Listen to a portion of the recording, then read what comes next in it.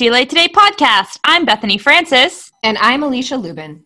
We're two broads living abroad, broadcasting from Santiago, Chile. We explore Chilean news, cultural topics, travel, business, and more.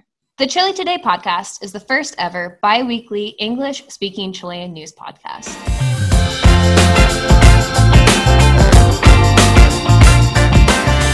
Great job. You nailed that. Thank you. I've been practicing. How are you? You know, I'm good. I feel like my life is changing. The priorities of my life have changed. Now, when I do online shopping, I online shop for pantuflas, house shoes, and pajama pants. Like, that's the highlight of my week. Have you been successful? Yes. So I bought some house shoes from Home Center. And not Home Center, I lied. Homey. Nope, not that either. Casides. Those are all places that existed. And they arrived within a day. Wow. Yeah. Okay, noted. Yeah. So, pro tip, if you want to order something for your home, go with Casides because my little house shoes got here in a day. So that was legit. I also bought sheets this week for my bed because I had this thought that I was like, I'm gonna improve my home, and one of my friends was like, you should strip your sheets, which is where you put your sheets and you soak them in borax and some other chemicals, and it takes all the toxins out. Yeah, and it apparently like turns the water black because our sheets are disgusting because we're humans and we sleep on them. And then you glow at night because of all the chemicals. Right. And anyway, I had all of the intentions to do that. And then they were like, well, borax is actually pretty hard to find. I was like, fuck it, I'll just buy some sheets. But then I found out that sheets are actually good sheets are pretty expensive in Chile and pretty hard to find. Oh, insanely expensive. Yes. A crime. Yes. And I even got so frustrated because I was looking at, because my boyfriend was being like, go look at this website and look at that website. And look, I looked at 7 websites and I wasn't even that, I feel like picky. I was just like, okay, I need at least 200 thread count, which wasn't even really my thing. My boyfriend was like, I need 200 thread count on my delicate skin. And I was like, okay. And then like cotton. Okay. Cotton 200 thread count, not that big of a deal. And everything was either like 57,000 pesos or it was solid white sheets. And I was like, I'm not about to buy some solid white sheets when I know they're just going to turn gray from apparently all the toxins that live in my skin. Yeah. So I faced the same thing when I moved out here. I rented an Airbnb for just a bit until I got settled, and I didn't want to sleep on their sheets just because there were some mystery stains that it came with. And I went to the mall and I hadn't really figured out conversions yet. And I was like, okay, like a new comforter, I'll get that. It seems like it's priced well. I should have done the conversion well. It is insane how expensive they are. So expensive. And I got so frustrated because I'd been looking, because in the US, it's so freaking easy to find sheets. It's so easy. And I know I'm being like, the US is a meh. Yeah, I get it. It's annoying when gringos do that. But I seriously could go to whatever store, department store, Walmart, whatever, and I could just be like, I'll take these sheets, and they will be at least 200 thread count, and they will be what you need, and they'll be like maybe $10-15. Like, right. So, I mean, and Mao, my boyfriend, didn't believe me, and I went on the Walmart website, and I was like, look, these even have little paltas on it, and you like paltas, so Anyway, so we had this whole fiasco. I ended up ordering some sheets from, I think, Canon, which is apparently one of the good brands here, after like 3 hours of looking. And then the next day, Mao went to Walmart, to the Líder, and found freaking sheets at the Líder for like 20,000 pesos, 200 thread count, all cotton, that are gray. And I was like, what? Did you pay more than that? Yes, I paid like 45,000 pesos for these freaking sheets from Betty's. And I was like, oh my God, because they were the only, like, within 3.5 hours or however long, I was like fighting with my boyfriend about sheets, which is so weird because he was like, it has a 200 thread count. And I was like, I don't even care if they're plastic. Anyway, Chile's stressing me out. That's all I'm trying to say right now. Bethany, I'm so sorry to hear about your struggles this week. It's the only exciting thing that's happened to me this week in quarantine. The great sheet debacle. Yes. So thank you for listening, listeners, and Alicia. So what has been happening with you, Alicia? Well, I have not ordered any new sheets. I've just been trying to read more, and sometimes I'm successful. I decided I should probably start working out this week. And so, just trying to integrate little positive routines into my day. But now that I know that Casi Deus is delivering, I'll just therapy shop my way through next week.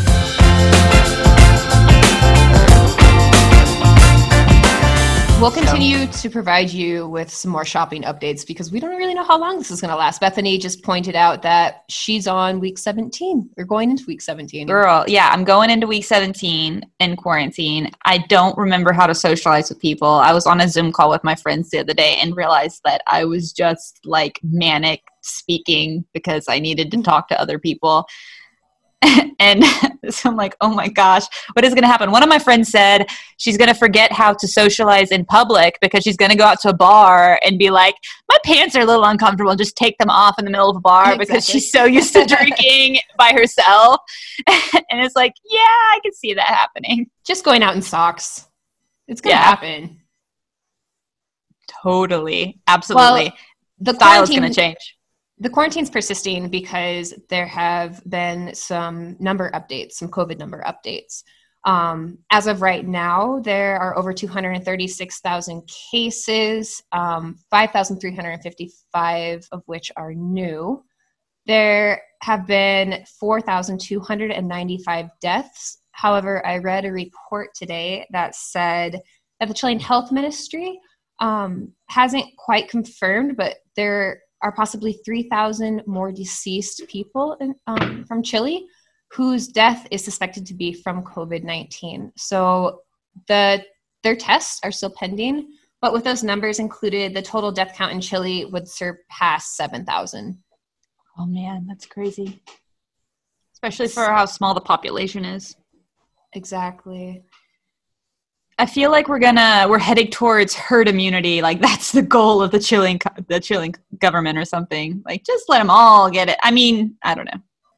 Well, they have been talking and they're trying to take steps forward. So hopefully they can figure out some solutions soon.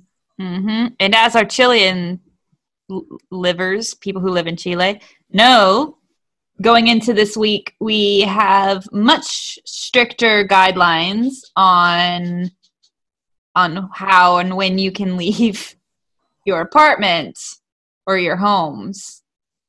So that's 2 permits a week to leave, and that includes permits for your dogs. Right. Not ideal for dog owners. No, absolutely not. Dog owners are encouraged to let their animals either go out front of the apartment, but they have to arrange that with the tenants themselves or with the apartment owners themselves, administration, or your pet will have to go to the bathroom inside of the apartment. Especially if you don't have a patio. Yes. Did you read that thing on the internet that some girl called the Carabineros and were like, hey, bro, I got a dog. What do? I can't just do 2 permisos a week to take my dog out because it shits more than twice a week. And they were like, oh, just put it on the patio. And it was like, I don't have a patio. What do I do? And they were like, oh, well, that's not my problem. Why'd you have a dog? Exactly. What is this? And also, I feel like when you're out taking your dog for a walk, you really don't come in contact with people. I mean, maybe someone will cross the street, because when I've taken my pup out, if you see somebody, you're very conscious and you just go either the other direction or you cross the street, but it's not like you meet up and start having all these conversations. I don't know. I guess I'm just wondering the thought making process out with behind other that. dog owners. Exactly. You're avoiding them. I don't know. I mean, we're joking about it, but I don't know. It's hard. People are continuing to get sick. I don't know how to prevent it. I wish it wouldn't happen. And people have also been abusing the permisos, right? Like they've been using them to meet up with friends and have parties. Like they have parties in my building sometimes. So maybe if we can all just do a little better and cooperate. Right. And when you live in Las Condes or Vitacura, some of the areas that have more medical resources, it's not as life-threatening as somebody who lives in areas where hospitals can't meet the demand. And I think it's important to be aware of how you can affect those people as well. Yeah, and also talking with some of my friends, the tests in Chile also aren't free, or the places that are offering for them for free have like lines outside, which is of course just adding to the exposure. Right. And so people are going like, look, I already don't have a job. I can't go get tested. I feel fine, even though my dad has it. So I'm probably fine, even though they're maybe asymptomatic and they're still doing what they need to do. It's just a vicious cycle is all I'm trying to say. But we'll keep you all updated. And for some quick information and more details into coronavirus in Chile, you can visit chiletoday.cl. They have some really great reporting, and they'll keep you up to date on what you need to know for quarantine measures, numbers of coronavirus in Chile, as well as political information, cultural information. You can also check them out on Instagram at Chile Today. What a good plug. I liked it. Thanks. Another decision was made this week. Some good news. An insurance company that refused to pay out for medical expenses for a client with Down syndrome, the company now must compensate all of the patient's medical bills. So according to the Chilean Supreme Court, Down syndrome is not a disease and the client should be treated like any other person. What had happened was the father had filed against the insurance company, Colmena, over its refusal to cover medical expenses for his son with Down syndrome. The company's reason was that they argued that Down syndrome is an illness and that the insured therefore had hidden his illness when signing the policy, which is just ridiculous. But like a pre-existing condition situation. Right, exactly. They're saying that he couldn't cover this person because he had this unrelated, they said that they called it a disease. So the Supreme Court argued in its ruling that the father of the child with Down syndrome was not obligated to either inform or declare to the insurance company that his son was diagnosed with the syndrome. Government spokeswoman Carla Rubiar called the ruling from the Supreme Court historic. She said, "Today we took another step in building a more inclusive Chile. The Supreme Court's decision to rule that Down syndrome is not an illness will allow people to have complete health coverage and greatly alleviate the economic burden on their families." Wow. Well, I'm surprised that hadn't been done sooner. I'm shocked. And I mean, it could be because it's case by case still, but this is a step in the right direction for sure. The feminist group Las Tesis has been sued by the Carabineros de Chile, Chile's national police force, who they filed a lawsuit against the well-known Chilean feminist collective. So you might remember these women as the ones who wrote "A Rapist in Your Path" that went viral during October. They wrote a song with the Russian activist group Pussy Riot. Do you know Pussy Riot? Yeah, I've heard of them. Yeah! So they wrote a song with Pussy Riot entitled 1312 or 1312, which is an acronym for ACAB, All Cops Are Bastards. And it was released in May. In the song, they speak out against police brutality and violence and repression from the institution. The police allege that the song is inciting violence against them because originally the song had a phrase that said, quote, "fire to the police." However, this has been removed from the song. The representative of the police force that filed this said that this is, quote, "a direct and public incitement to act violently against members of the Carabineros de Chile." Even they're keeping the lawsuit even though they've already removed that part of the song. So that's happening. That's interesting. What are the laws for free speech in Chile? Do you know? apparently not. I mean, no, really, I don't know. I know I know that they have freedom of speech laws, but I really feel, and this is just a feeling and not any sort of information-based statement, is that there's definitely limitations. I mean, immigrants can't speak their minds. We would lose our citizenship or our visas. Right. And I'm assuming, and that's because anything that incites violence against the government is that sort of that law with immigrants. And so I'm assuming something similar happens with institutions, but it doesn't really make sense, does it? Because I don't really understand the legal, and it might just be symbolic. You know, it probably nothing will happen. Right. It's like them saying like Mon Laferte was like this terrorist, but she's not. She's a singer, you know, that's supporting a movement. Right. And so I think it's just symbolic, like the police force coming out and being like, we don't agree with this. And we're going to waste some tax money. Yeah, them being butthurt about it. Just butthurt that this amazing group of women have gotten famous, internationally famous, and now is like working with Pussy Riot. That's amazing. So they're embarrassed because their actions are now well known internationally. Yeah, you know, before they could kind of hide, and now they can't. You know. Yeah, I mean, people are looking at the Carabineros de Chile, the institution, and then I mean, just the police internationally because of what's happening in the U.S. also, like calling out police brutality and how perhaps these institutions are archaic in the way that they are run, and that there are better ways to deal with people and protests and organizations. So yeah, maybe stop shooting people in their eyes and blinding them. And how about stop murdering people about you? Yeah, how about stop also murdering that. people? Then maybe maybe the institution would be liked more. Hey, maybe you'd get positive songs written about you. Who could say? Maybe if I had both eyes. I mean, I do. I'm just being, you know what I'm saying.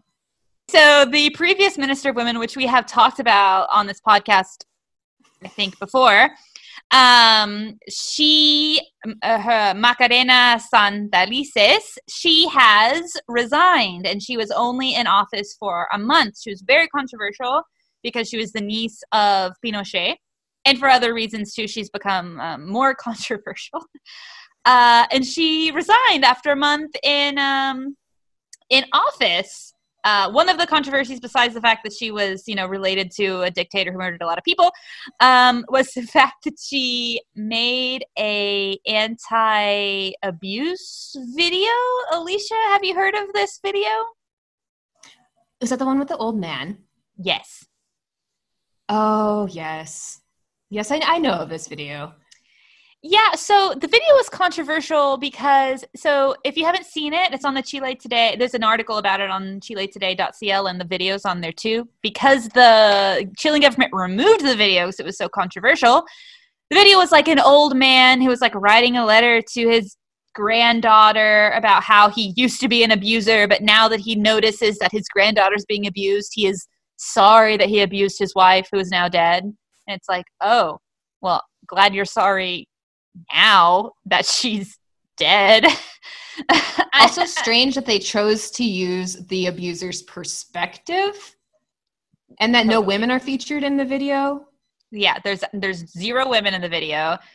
And so it immediately was controversial. And I mean, it's just exasperating. Like, did you talk to any abused women when you decided to make this video and ask them how it made them feel, knowing that we're supposed to feel bad for the old abused man? The abuser. Like, that's what it evokes. It's like, well, feel bad for this old man because he feels bad that he was bad. Like, I don't understand the goal here.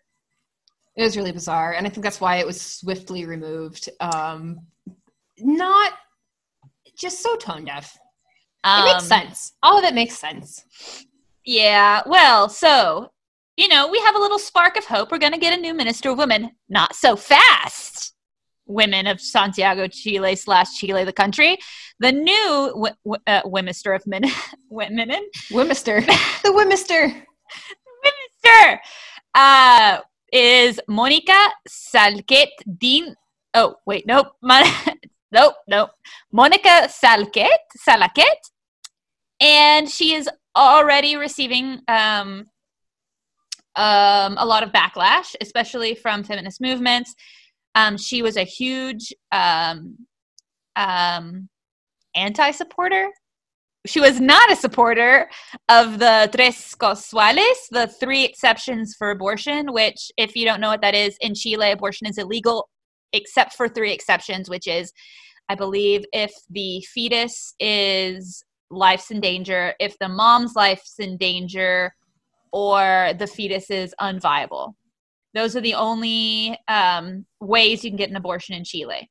And that law was passed, I think, 2 years ago. And she was against even having abortions for those reasons. So she was like, what? The mom's life's in danger? Well, fuck the mom. Fetus.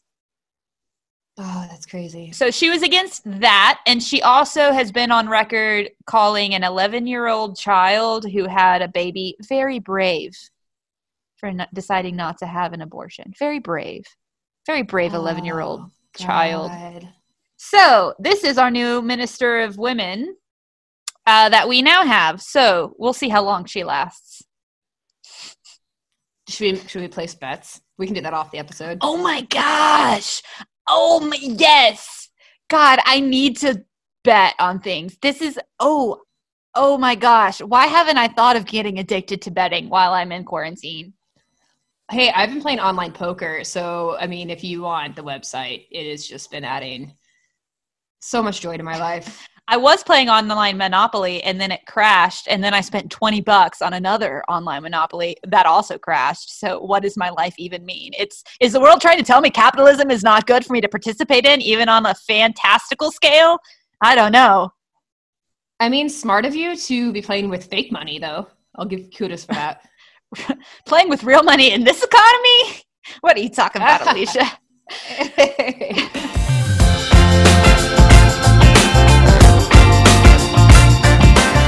Okay, so before we get started, I just want to put a little trigger warning that we are going to be talking about serial killers and violators and rapists. And so if that makes you uncomfortable, we totally understand. So feel free to check out at this point. We really appreciate you listening to the news section of the podcast, and we'll be back next week with something a little lighter. So, like I said, if violence or anything like that bothers you, this might not be the episode for you. So we understand. And yeah.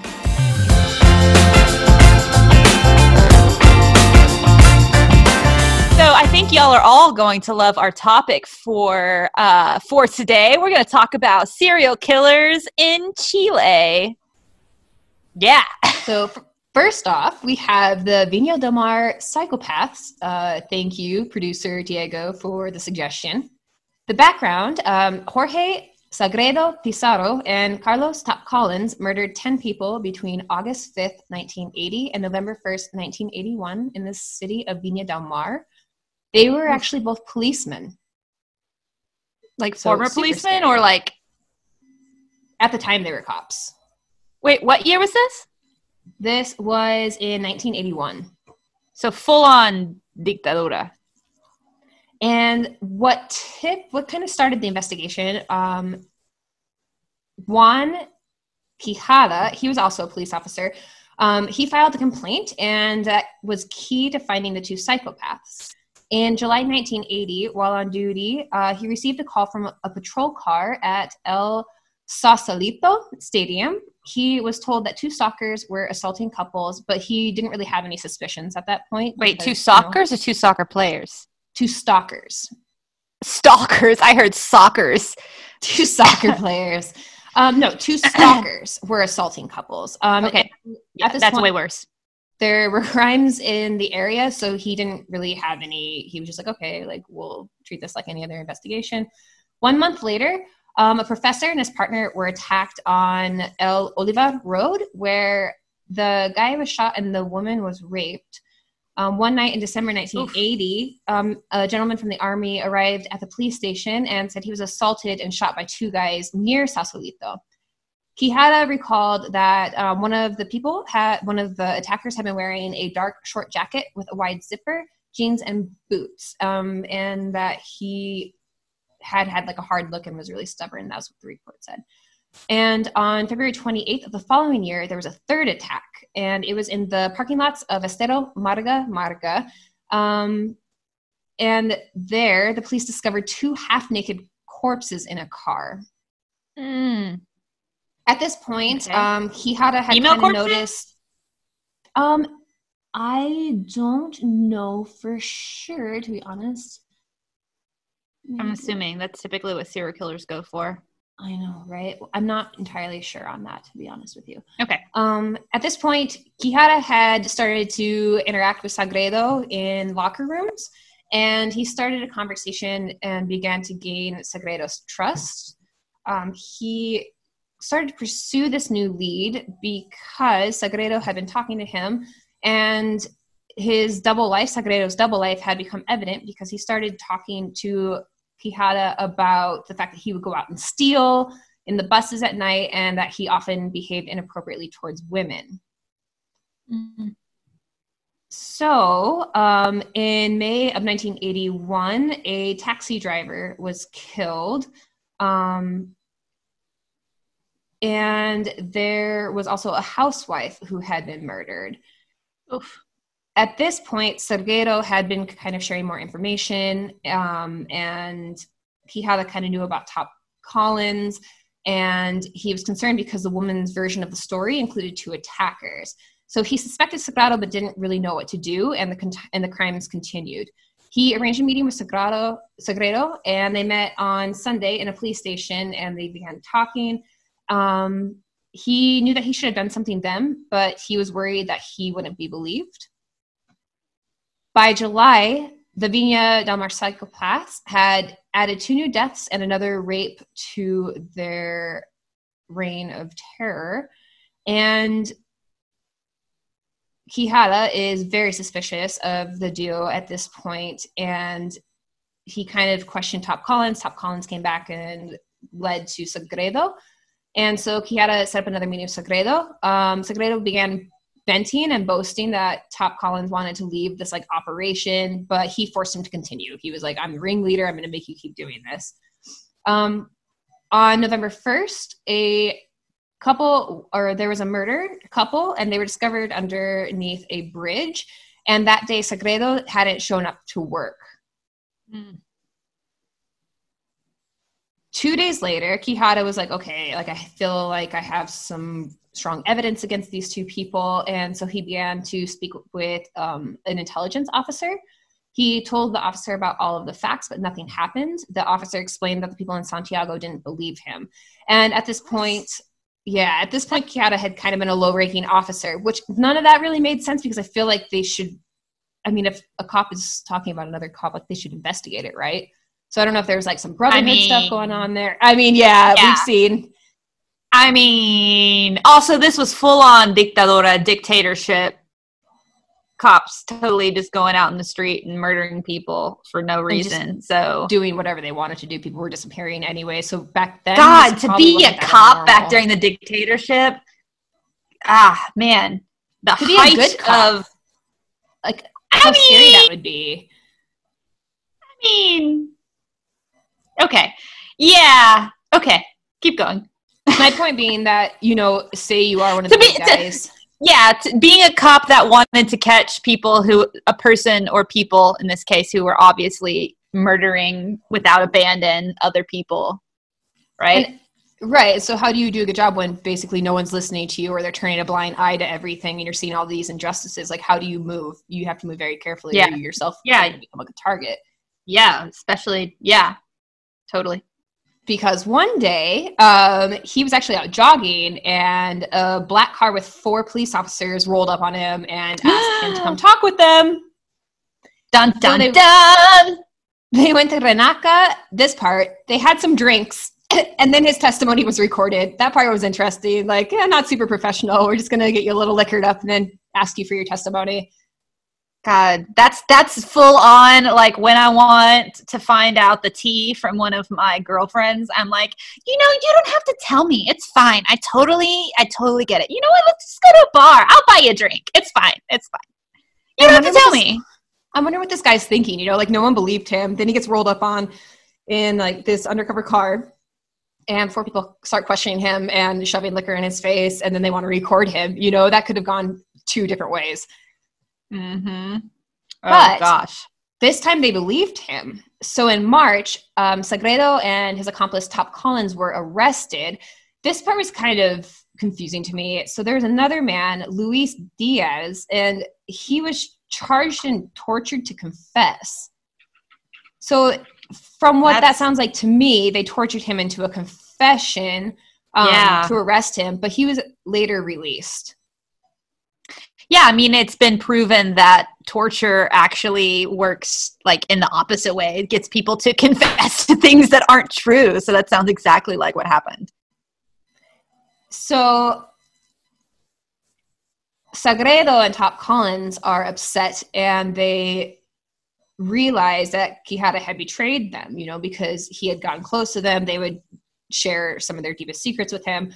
And so they turned on Quijada and was like, no, he was an accomplice all along. Like, this was his idea. And so they led the police back to him. They're like, he's just trying to not get in trouble. So he was actually arrested, but had enough evidence in his favor that he was released. He then retired from the police department after 25 years and currently lives on retirement money. Wait, what? Yeah, he retired, I guess, after that. And I was confused about the timeline from when they had arrested him to after he retired. But I mean, he was released and just retired normally. Wait, I missed that. The murderer was released? Nope. Quijada. So the murderers were arrested, and then they tried to blame Quijada. So Quijada was arrested, but he obviously was clean, and so he got let go. Okay, cool. Yeah. They weren't just asked to resign. It wasn't like how the U.S. handles murdering cops. You should resign from murdering, please. So Sagredo and Top Collins were declared guilty on March 12th. They were sentenced to death. Dictator Augusto Pinochet denied their clemency, so they were shot on January 29th, 1985. So I read that this was the last execution in Chile before the death penalty was replaced. Mish! That's interesting. That was the last execution. Interesting. I mean, last execution of a... with due process. With due last process. execution with due process. Fantastic clarification. Yeah, that's interesting. Yeah, because there's no death penalty in Chile, so which is also interesting to me. Not that I'm a supporter of the death penalty. I actually have no idea where I stand on the death penalty. So, actually, which is weird because I usually have very strong opinions about everything that exists everywhere. Which is crazy that these guys kept popping up in these odd scenarios, and a police officer reported them. Yeah, and it's weird because they didn't seem to have like an MO. It's like they killed this person here, and then there's this taxi driver, and then there's this person, and it doesn't really seem to have like, and it's also a couple of dudes, which is also very weird for a serial killer that that they have a partner. Right, and it sounds like the one partner was trying to get out of it. So, you have like the insecure people that are going to follow these aggressive leaders at any cost. So you get a little bit of that in there as well. So horrible what happened to those 10 people, but thankfully justice was served. Bang, bang, right? Yep. So amazing story. Thank you. I love hearing about those things. I am fascinated with psychopaths. So very interesting. Did you find out, what are your theories about this? Did you find out anything about like why they did this? Nope, I didn't. They're crazy, I guess. Like, they are aggressive and evil because, they were murdering people, they were raping people, so they were stealing. Mm-hmm. I mean, obviously the lesser of the offenses, but it sounds like they were just messed up. People. Yeah. Well, I also have a messed up guy. His name is Julio Perez Silva, and he was also from the Valparaiso region. he was a legit serial killer. Like, he had an MO, like he fit the serial killer profile. And he was active between 98 and 2001. And he's known as the psychopath from Alto Hospicio. And his he had a lot of crimes in Iquique and the town of Alto Hospicio, hence the nickname. And he killed 14 women. Ugh. So this guy's a piece of shit. Gross. So I'm going to tell you a little bit about his background. The victims are obviously more important, but I think his background's pretty interesting. So Julio Perez Silva was born on July 15th, 1963 in Puchun Caví in the Valparaiso region. So his dad worked for the mining company, but was fired because he was a drunken asshole. And eventually, Julio, the father, senior, died of cancer. But at that point, Julio Jr. had already begun to kill women. Already snapped. It already turned into or gotten full-blown Pokemon evolutioned into a psychopath. So, people who knew Julio Jr., the son, the killer, said that he was quiet, talking little about personal matters, and that he didn't know many people. They said that one of the limited topics of conversation that he had were about cars. And after he finally arrived to Alto Hospicio, he worked as a construction worker, and he bought different cars, starting with a gray Nissan and finally a Corolla, which were eventually both confiscated. Lots of witnesses affirm that he talked about his biggest wish of buying a van so that he could transport himself during his jobs, hint, hint. But he eventually became unemployed, and he bought a van for his taxi. Hint, hint. Yeah. Okay, there's a few reasons to buy a van. Yeah, that said that it was going to be in his, quote, unofficial taxi. And it was this taxi that allowed him to terrorize the people where he lived in, or women where he lived in.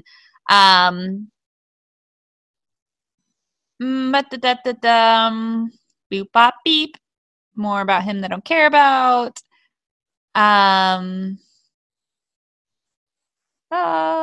He was described as a good-looking but indifferent.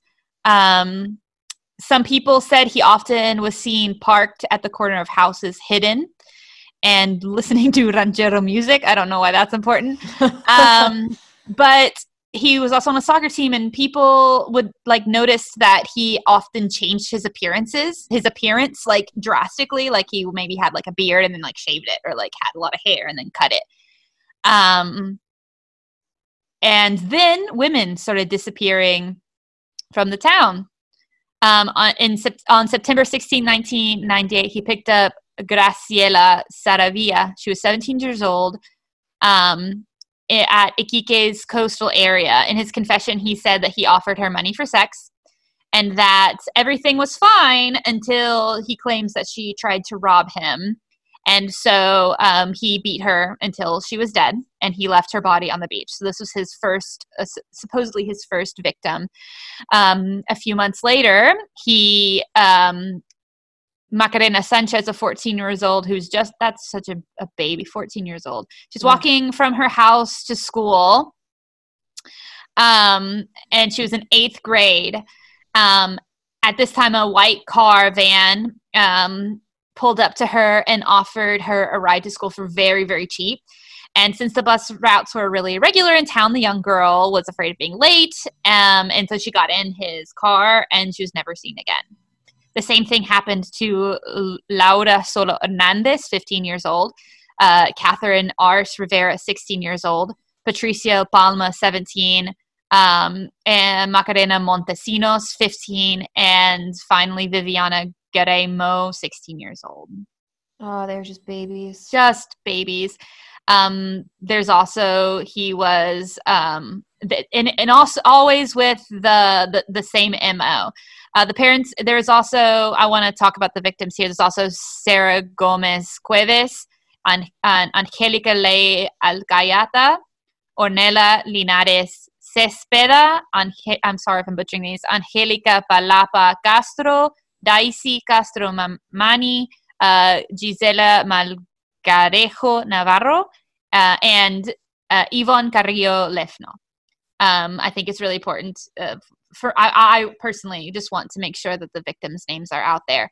And unfortunately, all of these girls were from really poor families. And so the police didn't pay much attention, even though they all disappeared and they all went to the same school and were about the same age. Wow. Yeah. So the parents of the girls reported the disappearances to the police, but months went by and nobody helped them.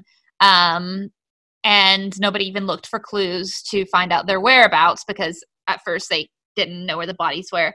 The first hypothesis the authorities considered was that they were simply runaways, and that they didn't all of them. Just all of them from the same school and the same age just ran away. Because the Carabineros said that it was common in the houses of extremely poor people to run away from their abusive situations. But this hypothesis was eventually dropped as the parents denied that there was ill treatment, abuse, and too much poverty. And they searched for their daughters tirelessly for 2 years. The second hypothesis considered by the police consisted of that they thought that these girls had been trafficked as white slaves to neighboring countries such as Peru and Bolivia, because of maybe that they were involved in like a prostitution ring, but they couldn't find any evidence of this. So at the time, the parents pleaded to President Ricardo Lagos so he could speed up inquiries. It's very interesting because at no point did they consider that this was a serial killer, which, this, once again, it's very obvious that it's a serial killer. The same types of girls from the same neighborhood, same age, right. Same MO, going to school and disappearing. All of the teenagers were between 14 and 17. They, like I said, they all went to the same school. They even all looked the same. They had long, dark hair. They all disappeared within a 7-month period. And at no point did the police consider that this was a serial killer. Eventually, after several years, they finally said that this could be a possible series of assassinations. And this was then later confirmed because of the proven repetitive pattern.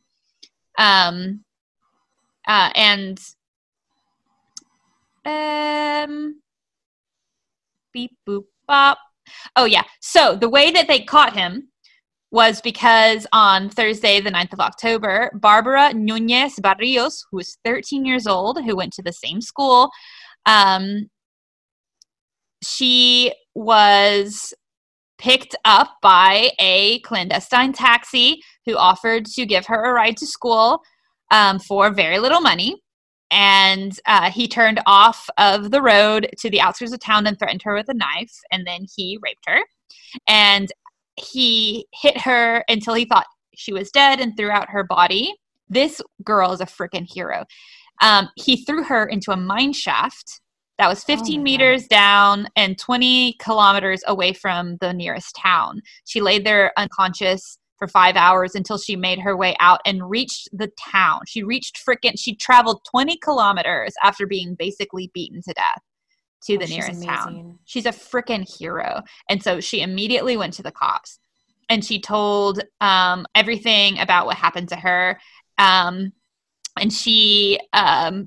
the description pointed to Julio Perez Silva, who's 38 years old, and he was arrested. At the time, he didn't have a criminal record. And so a lot of his neighbors tried to defend him, saying that he had never demonstrated any strange behavior. And even though he had been accused of raping women previously. Wow. Initially, Julio denied the charges, but he was tortured. And which, once again, not always the best way to get true information out of a out of a person you're interviewing. However, he did show them where the bodies were. So when he admitted to killing them, he could correctly identify where the bodies were. Not all of the bodies were found because he put them mainly in mine shafts. Oh. But he did find a lot of the bodies. The police said that he never cried or mentioned anything about having regrets. He never said he was sorry. And when the police asked him why he had done it, he said that he didn't know. A total of 7 bodies were finally found. But a lot of them half haven't been found. He was charged with 14 counts of first-degree murder, and 2 counts of attempted assassination. And his voice had been recognized by Maritza Diaz, and that she had been raped by him previously before he had started killing. So he was sentenced to 40 years in prison, and he lives in Arica's high security jail. He tried to appeal his sentence, but they denied his appeals. And he did try to kill himself at one point. He hanged himself from a shoelace that he coiled around his neck. But he did not die. He was hospitalized for cerebral hypoxia, which is, just suffocation. And then he got his security increased. And he then was in 2011 transferred to Colina, a jail in Colina, where he is currently serving his 40-year sentence. And that is the horrifying monster tale of the serial killer, Julio Perez Silva. Poor girls. Yeah, girl. Yeah. Just babies, and especially babies.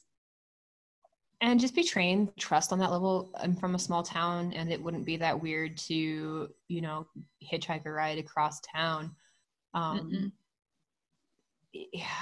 especially if you're young and no one's educated you on how to be safe. I mean, those poor women. Yeah. I'm from a small town. So now that I'm older, I'm almost 30, I would never take a ride from anybody, like ever, ever, ever. But being from a small town, maybe if I'm thinking about me when I'm 14, and I need to get somewhere, maybe I'm lost or I think I'm going to be late for school, and somebody pulls up, it's really nice. Like, hey, it looks like a taxi. Like, hey, look, give me a couple bucks. I'll take you to school. I mean, even now, like getting in a taxi is something we do, or we did before quarantine, all the time. And you just got to trust that this person isn't going to murder you. And that it's a real taxi, even if it looks like a van. Yeah. Which is, and even now we just order Ubers, which could be any person in the world, anybody in the world. So always make sure the profile picture matches your driver, guys. And never say your name. Never go up to a car and be like, is this for Bethany? No, always make sure you check or don't go up to the driver and be like, is this Julio? No, like always check the license plate with the app, always. So that's your safety tip to not get serial killed. Thank you for sharing, Bethany. That was very sad, but I'm happy that he's been brought to justice now. Yeah, like I said, I don't know why. It's just fascinating to me, like these humans exist and their compulsion to hurt people. I don't know if this is a weird episode for some people, but I don't know. It just fascinates me, and I thought that, hey, why not dig into serial killers from Chile? Right. I think their crimes are obviously horrific, but their lack of emotion and their lack of guilt is astonishing to me. Yeah, this incapacity to be able to empathize. Yeah, right.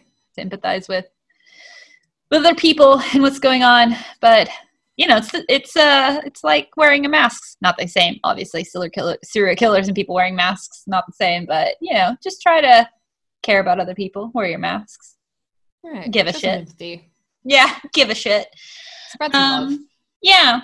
So I want to really, really thank our producers, Podcast Pinguino and Diego Rivera, for being just amazing, for making sure we sound good and making sure we don't make asses of ourselves all the time. Really, this would not ever work out without those 2 men sticking their heads together and cuddling late at night while they're editing our stuff. So thank you so much for our producers.